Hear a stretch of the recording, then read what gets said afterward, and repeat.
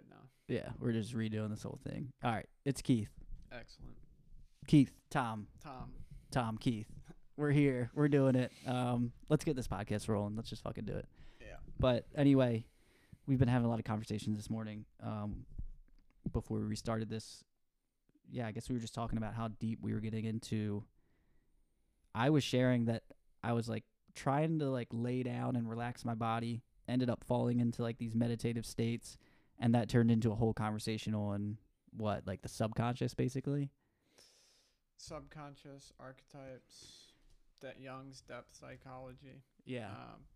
Just imagination, active imagination, dreams, Mhm. the inner world of creative expression. Mhm.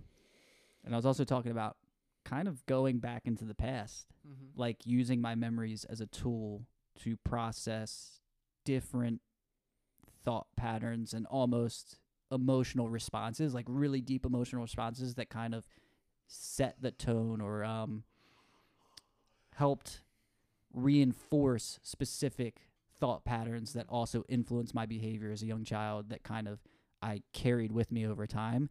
And I realized that's not the person I want to be.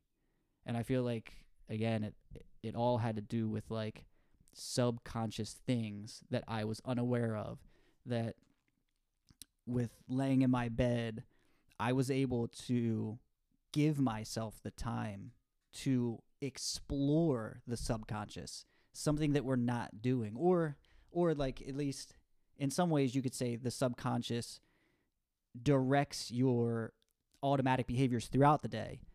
But in many ways, like what I'm doing is like maybe I'm being more conscious when I'm in the bed of the automatic subconscious behaviors, right? So I'm detaching myself in some sort of way from my automatic processes and then exploring it to figure out, is this beneficial for me?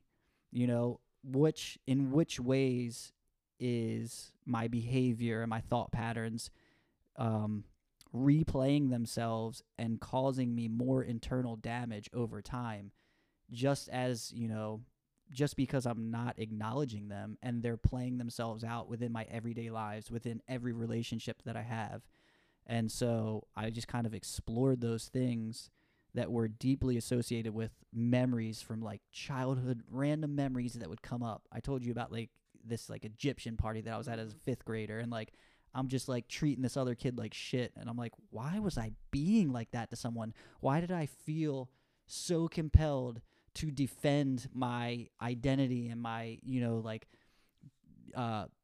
present myself as this person that had to be so cruel as a way to not be vulnerable, to not express who I truly was? Because if I didn't make fun of that kid first or some other kid, I guess I had it in my mind that someone was going to make fun of me, right? Like, I'm making fun of his costume before he makes fun of mine, which may not have even happened. Maybe me and that kid could have had a great friendship along the way. I didn't even allow that to happen. That kid never wanted to be friends with me, and I don't blame him. You know what I mean? So, yeah, that conversation that we had, sometimes I wish you had recorded that, Dude, you have no idea. Yeah. I feel like we just reached certain understandings of like the potential, limitless like potential that lies within us, and in our creative capacity for imagination, dreams, and memories. And you're saying about your experiences as a kid and how they seem to have been a like pivotal point, ingraining a kind of behavior, or at least was a selected example of a behavior that you had been unconsciously expressing throughout your life, causing you pain and others pain. And it's interesting because I've had a similar experience before. I was actually like laying in the middle of this field stargazing with my friend, and I just like this wave of anxiety just kind of like washed over me for what seemed to be no reason for me. And I just like closed my eyes and went into it and just felt it, allowed it to express itself. And what happened, the memory that hit me was I have no idea how old I was, but I was very young, and I was like in my room, like terrified, because I kept hearing noises, or what I thought was hearing noises in my room, in the closet, whatever. And Yeah, like, I can relate to that. and in that memory, I put the present version of myself into the memory, Mm-hmm. and and comforted my younger self. Mm-hmm. And as soon as I did that, a wave of relaxation washed over me, and I felt like I had like completed something, fulfilled something that was lacking. And I think it's, there's an idea of fragmentation, of consciousness, fragmentation of yourself, where we have certain traumatic events or situations, things that happen to us, and part of ourself becomes trapped in that almost time, in that emotional. It's like the emotional response was so intense that part of you becomes trapped in time there. Right. And so you have this child within you that has been just propagating these needs via unconsciously and altering your course of direction of life, and you had no idea because it happened when you were so young. And it's like, but you can go back into that and alleviate it, and it's like connecting a piece of your puzzle, that's the puzzle of the totality of your being, and all of the parts of you. Because if you just have the total parts all being parts, it's like there's that saying, probably cliche, but the whole is greater than the sum of the parts. So it's like you become more whole, individuated, more complete, more conscious, right, and then have more freedom to express your life in the direction that you want to go, without these things. Because we don't listen very well to ourselves. Like, you'll set out plans and stuff, be like, I want to do this, and that today, and you might hit like one of them, but then fail at all the others, and all these distractions come up in your mind, and all these things, and uncomfortable sensations, boredom, anxiety, whatever, and then you want to get away from them. And it's like all of these things, it's like, are arising from a lack of synergy in your organism and your being. And it's like, I think there's a couple ways of getting to that synergy. One of them is the spiritual experience, by becoming aware of awareness, pulling out of solid ego identification, of only identifying with your ego, the thinker of thoughts, pulling out of that, and of holding an absolute identity view of that, and realizing that you are so much more, it's not even funny, and that you're identifying with 5% of what you actually are. And when you do that, we trap ourselves, and that creates a lot of pain and suffering. And I think you can go in and do the work in the ego and understand these complexes, which I think has its benefits, but I also think you can just pull out and almost eradicate suffering. Yeah. I mean, that's what the Buddha did, I think. Yeah. I mean, I think that's the whole thing. Yeah. That's what all the religions have tried to do, is a recognition of God, realization of God, or the universe as one. Yeah. Yeah. And we talked about that all morning, just really just focusing on the ego specifically. And even when you bring that up again and you say, like, you can eradicate all suffering, it's like, I agree, but then I feel like personally the ego is a part of your human experience. So to completely detach yourself and to act as if the ego is not a thing, I feel like it's to lose yourself in a spiritual realm. And I think, like, based on our conversation, like, you made me consider the fact that I guess in some ways you could do that, and that's completely fine.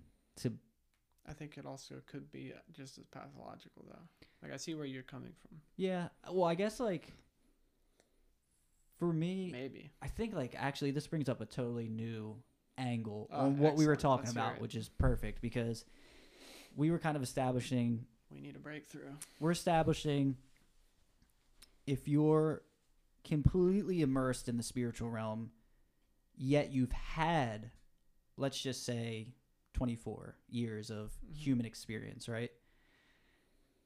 and then you all of a sudden you decide to detach yourself from an ego that you've created, that the world and your experiences has all played a role in creating and constructing this ego. Well, then you detach yourself from it, and then I almost feel like if what you want to do is live in the spiritual realm, you have so many memories associated with the ego. And so as a person that wants to remain in the spiritual world and also has all these associations with the ego and interacting with society the way that you have been, what do you do in the spiritual realm? Like, how do you just exist as someone that's, and I want to point this out real quick. If you, like for me, I'm trying to hold on to this idea of mind, body, spirit as a dynamic process that can help us orient ourselves in a way that's purely beneficial to your being. Like in balancing all three of those aspects, you can function optimally, right? I guess that's a good way of saying it. And you can, when you experience something like anxiety, if all those things that you practice are in harmony and in alignment with one another, then you can process that anxiety. You can work through the anxiety, and you can respond to the events in the world, and you can navigate through your environments in a way that acknowledges anxiety, but goes through it, deals with it, processes it, acts as if anxiety is a part of the experience and does not resist those uncomfortable feelings. But if you're only stuck practicing the spiritual aspect, well, that goes against my idea of balancing this fact that we also have a mind and a body.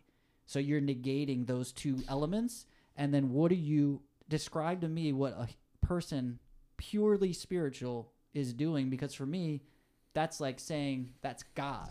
Okay. And like, what is God? God is not, he is human, but he's also God. But like, there's this idea of like that's, you know, omnipotent, omniscient, omnipresent, like entity that is all things, and you can't deny the fact that as a human you are differentiated from that. Yeah, I guess. Okay. So like one of your like presuppositions here is that it's based on detachment from it, that you're pulling out of it and that you're moving into one specifically. You made me think of it as being in the spiritual, like, is to fully be immersed into your body. It's like that is like, you know, spirituality is a concept and stuff like that. Like, I think that, you know, by moving into that realm, so to speak, or the self, or becoming aware of your own awareness, to re-identify yourself with the source of your being versus this thing that can only play in the world of abstractions, which is like the ego, then you allow yourself to put the ego in check, and you don't solely identify it, which then allows you to actually fully experience the ego and immerse it and drop resistance to changing and becoming who you want to be. And because I think it's almost a fully integrated experience versus a detached one. And that moving into the spiritual doesn't have to mean detaching yourself and pulling out from your mind and body itself. I think it almost can be an integration experience just as much. Yeah. And I lost my train of thought. Like, I think... But I see what you're saying. I think the way, like, we're always trying... It can happen that way. We're trying to, like, describe our understanding of each of these, like, dimensions of reality, I guess. And I feel like the issue is like, in some ways we agree on some things, in some way we disagree. And I think sometimes, like initially, my response was like, it sounded like you were saying that you don't, like, the ego is not necessary. So, like, do you agree with that? I think it's as necessary as hearing, but we don't identify ourselves like that's just the difference. Like, necessary is, it's a function of our being, but based on the way our culture is designed and language and how we interact with each other, is we make that part of us the sole focus. And so we've learned to fully identify ourselves with the ego, when I think we should look at it more as like a sixth sense for your being or organism. And then I think you can, and it has this ability to be aware of itself. Yeah. Which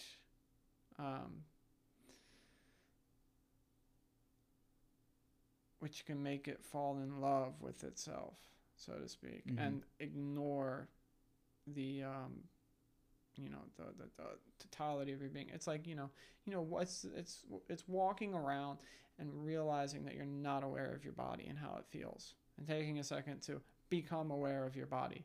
And it's like, being immersed in the ego is being immersed in the world of abstraction. And it's like, it's not that doesn't go away when you stop identifying with that and seeing that as the sole reality. It's like, as Alan Watts said, we're like people eating the menus instead of the dinner. That's what soul identification with the ego is like, because it lives in the world of extraction, and in that sense is an illusion. But it is necessary because it allows us to interact with each other, and communicate, and construct and build the way that we do. But there's a deep pathology that can come in it when we basically stop experiencing life. I agree. And see, this is where it's interesting, because it's the way that you started out and the way you said it that I thought that we were in a disagreement, but we're not. Like, I agree that all of those elements are in an interplay with each other. Breaking it down. There's something that we established earlier too. I don't know if I'm going to be able to remember it. In the everyday life. I mean, we talked a little bit about like when you can go off into your ecstasy, or you can take part in the construction of a beautiful society. I'm not going to remember. Well, I almost feel fried now talking about the ego. But I don't know. I think, if anything, like, we did hit on like something where it's like just considering the fact, like considering the role of the ego, like an acknowledgement of that. Oh, I do remember what I wanted to say before we go any further. When we're talking about what it means to be spiritual, or to connect to this idea of or sense of spirituality, that could mean a lot of different things for people, which is really interesting too. So I feel like it is almost inherently the subjective. Yeah, it's interesting, and like people are going to describe that in so many different ways. But I think one thing that we hit on that I think me and you agree with is there is the spiritual aspect of the self being aware of itself, which you had talked about a little bit, and I think that's a really weird thing. It's like, you are not your thoughts, right? So like, you can be the observer of yourself, which seems like a very weird concept. And I guess for the audience, I just want to ask them, consider that. And are you aware that that happens in your life? Do you feel like it does? Do you feel like sometime, like, have you experienced that? And if you have, what has that felt like for you? And a lot of the things that we were hitting on today is like, you can, in order to do the inner work, as you talked about earlier, like that child that needed yourself to go back and into your memory and comfort that child, right? You can't do that if you don't pull yourself away from the ego in order to acknowledge those things that are going on, right? And I feel like that's where there is a spiritual element at play. And my way of understanding that is that the fact that everything exists in and of itself is very spiritual. And I feel like as the observer, that's where you are. That's the perspective you take. You are a part of this absolute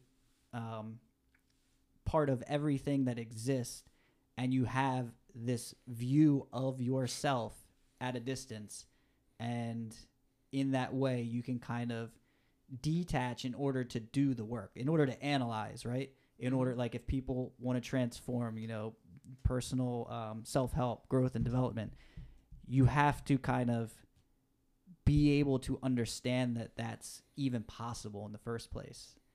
That you can detach yourself from what we were saying is the ego, and the thing that, is the vehicle that helps us navigate through our world, but also is the thing that has constructed our responses to events like that. Like in that event too, I wanted to ask you, as that kid that's experiencing that stress response and experiencing fear or whatever it is, anxiety, what did you feel like that you needed in that moment that you never did get at that moment? Like you said, you went back and comforted yourself. It was just protective presence. Right. And what do you think could have helped you create a different coping mechanism or do something else? Like if that situation was different and it turned out more positive and it didn't become this like memory that was associated with, wow, like I was really scared or fearful. There is one thing that I wanted to say before that too, is that, our memories are very roughly accurate, so to speak. So it's like, now what I'm saying is that's probably is certainly real is the emotional response to the memory that is ingrained, and usually the memory is pretty clean with that. But it might be, it might even be a created memory to understand that emotion, and like a reconstruction, which I would say is probably more accurate than not. But it's just also interesting to think that it could be like a whole theater set up in your mind based off of emotional attachment from past experience. But in order for that to be positive, if that would have turned out the right way, I guess it would be something like I was probably, there wasn't too much detail in there. I was just there and I heard noises. Yeah. And I was terrified because I was a little kid and I was scared of the dark. So maybe like, I was probably like 3 years old or something. I don't know. But, I guess like a nightlight. I probably have one though. So like, I don't know. Maybe it was like the first, maybe I was just starting to be on my own. Because maybe I stopped sleeping, in my parents' room and finally started sleeping in my own room. So that might be a part of that. And that's a traumatizing thing for a little bit, probably. But yeah, I don't know. Probably just presence. Like a more like, probably rather than, it might have been throwing me in and forcing me to sleep by myself versus, gradually helping me get there. Right. And understand that I'm going to be fine. Right. And that, rather than locking doors and stuff like that. But, there's many different ways, and it's just, there is a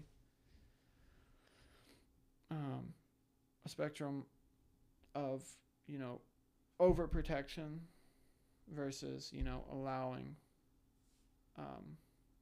risk and to become stronger. I became stronger as a result of that too, in a way. Well, you did cope with it. You're still here to talk about it. You figured out a way like that. This, like as much as that scares you in the moment, you got through it. My interpretation of it is like when we think about the stress response is paralysis, is I'm just going to lay here and try so hard not to think about the fear. And so again, the coping mechanism almost becomes, if I just don't do anything, this will pass. But it doesn't mean you get any better at like actually feeling it and like saying to yourself, it's going to be okay, or I can get up and I can go check what the noise is. And I do think, like, again, as a child, it's hard to sit here and say whether, it was the right time or like, I mean, but from your memory alone, that was scary enough that it stuck with you, right? Apparently. Right. And so as an adult now, you have more things to consider. And when you go back into that memory, your adult self can say to that inner child, it's going to be okay. And guess what? Like, you don't need to just lay there. You can go, you can feel the fear. You can process the emotion. And guess what? If you're ever, I guess like some form of an analogy of like being scared, you don't have to wait for the moment to pass you by. Like, you can actually take action as a way to alleviate those symptoms. And I think of that as like going out into the world and getting a job, right? And feeling that fear all over again. But instead of standing still and letting the moment pass you by and then almost not being able to fully contribute and participate in that world because you're always so scared that your reaction to it is, I'm just going to stand here and let the moment pass me by. Then you don't develop, like, you are still that child in an adult occupational world that something stressful comes up, you just let it pass you by. So guess what? Everyone else that wants to experience that and go through it are the people that are taking on more responsibility, the people that are getting promoted, the people that are going into it, versus the person that's saying, I'm going to sit here in my cubicle because this is where I'm safe. And tell me if that seems they're not saying really that to themselves, but that's what they're doing. They're not. Exactly. That's the subconscious. That's it's happening without you even realizing it. And then this goes back to that idea of you can pull yourself away from your ego and look at the mechanisms that you still reinforce on a subconscious level, and you can alter those. And when you do, and you go back into the world, the next time you feel that fear, you might be a little more motivated, a little bit more inspired to actually step out of your cubicle. You might be the kid that if your parent comes in and actually comforts you a little bit, or like you have the courage as a kid, which is tough, but like to go express your fear to your parents and have them talk to you the way that we're talking to our inner child now, you might have a little more courage to get out of bed the next time, to talk to yourself a different way. And then you might not be the adult that's stuck in the cubicle, but you're the adult that's out there fucking getting it in a world that is terrifying, but you also acknowledge that, right?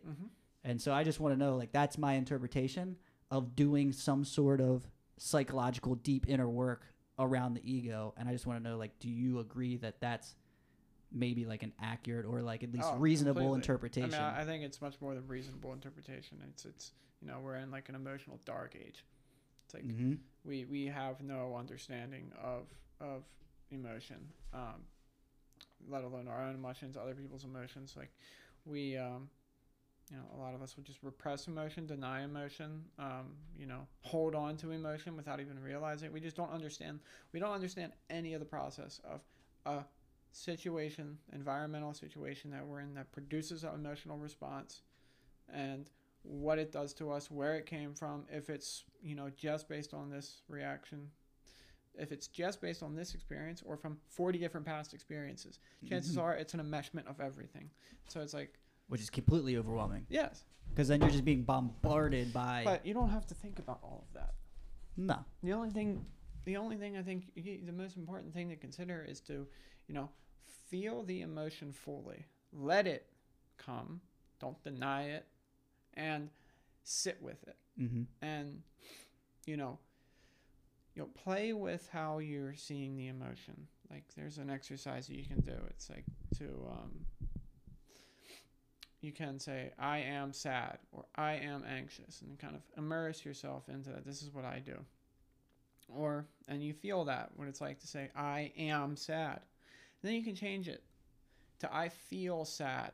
And, as we're doing this, all the reasons why you're sad, or whether it's right in front of you, or you're just sad for no reason, or you're depressed today for no reason. It's like these things will start, your imagination will fill the answers to the questions and the causes of your sadness or anxiety or depression or whatever. You know what it is better than anybody else does. And then, eventually get to the point where you say, I am aware of the feeling of sadness. Like we say, I am sad, and then we hold on to it, and we almost identify with it there. And it's like, you can say that and not identify with it, but in how we talk about it in ourselves, we hold these absolute identities. And then, you can hold on to that and keep thinking and thinking and thinking about it and making it worse and worse and worse. Like anxiety leads to a panic attack, sadness leads to depression. It's like other things lead to resentment. Everything leads to a much darker place than where it would start, only by holding on to it. Happiness leads to mania. It's like the holding on to the emotions and holding on to the emotion. You hold on to emotions by denying them. Yeah. by not embracing them, by not welcoming them. I love that step-by-step process. I feel like that's such an effective approach to do exactly what it is that we're talking about. You know, like to become more self-aware, and then to also be able to step back and say, like, this is not going to control me. And you almost become your own scientist too, because then you experiment with the world. You're the greatest book that you could read. Yeah, that too. But you start to do things a little differently, right? And I think that's, I always tell people, if they want to work on nutrition, if they want to work on exercise, if you want to work on anything, if you want to change something, you experiment with it. You go back to the drawing board and you say, you know, I've done X, Y, and Z. This is where I've ended up. So let me change one of those, you know, let me change X around. And then, so then it's a different combination of things, and you test it out. And it's like, okay, I feel better than I did after making the change, so I'm going to keep that. And then you start to experiment and tweak some other things. And this is a slow, gradual process, but very effective. And you can just think of it in terms of being your own scientist in the world, you know, and you get to play with it, and you get to experiment, and you get to see what works and what doesn't work. And guess what? Like, you're always in a position that you get to choose what to change. So yeah, I love all these points that we're hitting on. I love that this stemmed from our conversation of the ego, because you can see how it's all connected. Yeah, like it relates completely to so many things. And it's just incredible. Because it's that little ego that's scared. Yeah, yeah. And it's such a crazy concept that I feel like I don't even think I've ever talked about the ego as much as I did today with you before we've done this podcast. Like, I've thought about it, and like, but I've always feel like I've had some of my own resistance to this idea, because it was so foreign to me. And it's kind of like, it is strange. It's like, what do you mean? Like, what is this ego that's controlling me? And when we really dove into it today, you see how it's really related to everything that you do. And it's pretty powerful. Like, I feel like the more we dive into it, it's like a sense. Yeah. And the more that we can, again, we don't know it, change things about ourselves when we understand that process, right? You understand more about that process, you understand more about yourself. Exactly. So again, for those people listening, if any of this resonates with you at all, just try some of this stuff, you know, like try to take into consideration or think about what the ideas that we're talking about and some of those approaches to interacting with this idea of the ego, and just see if anything changes, you know, experiment a little bit. And I think that's what it's all about. Like, anytime we're talking about personal transformation, it's just experimenting, you know, start doing things a little differently.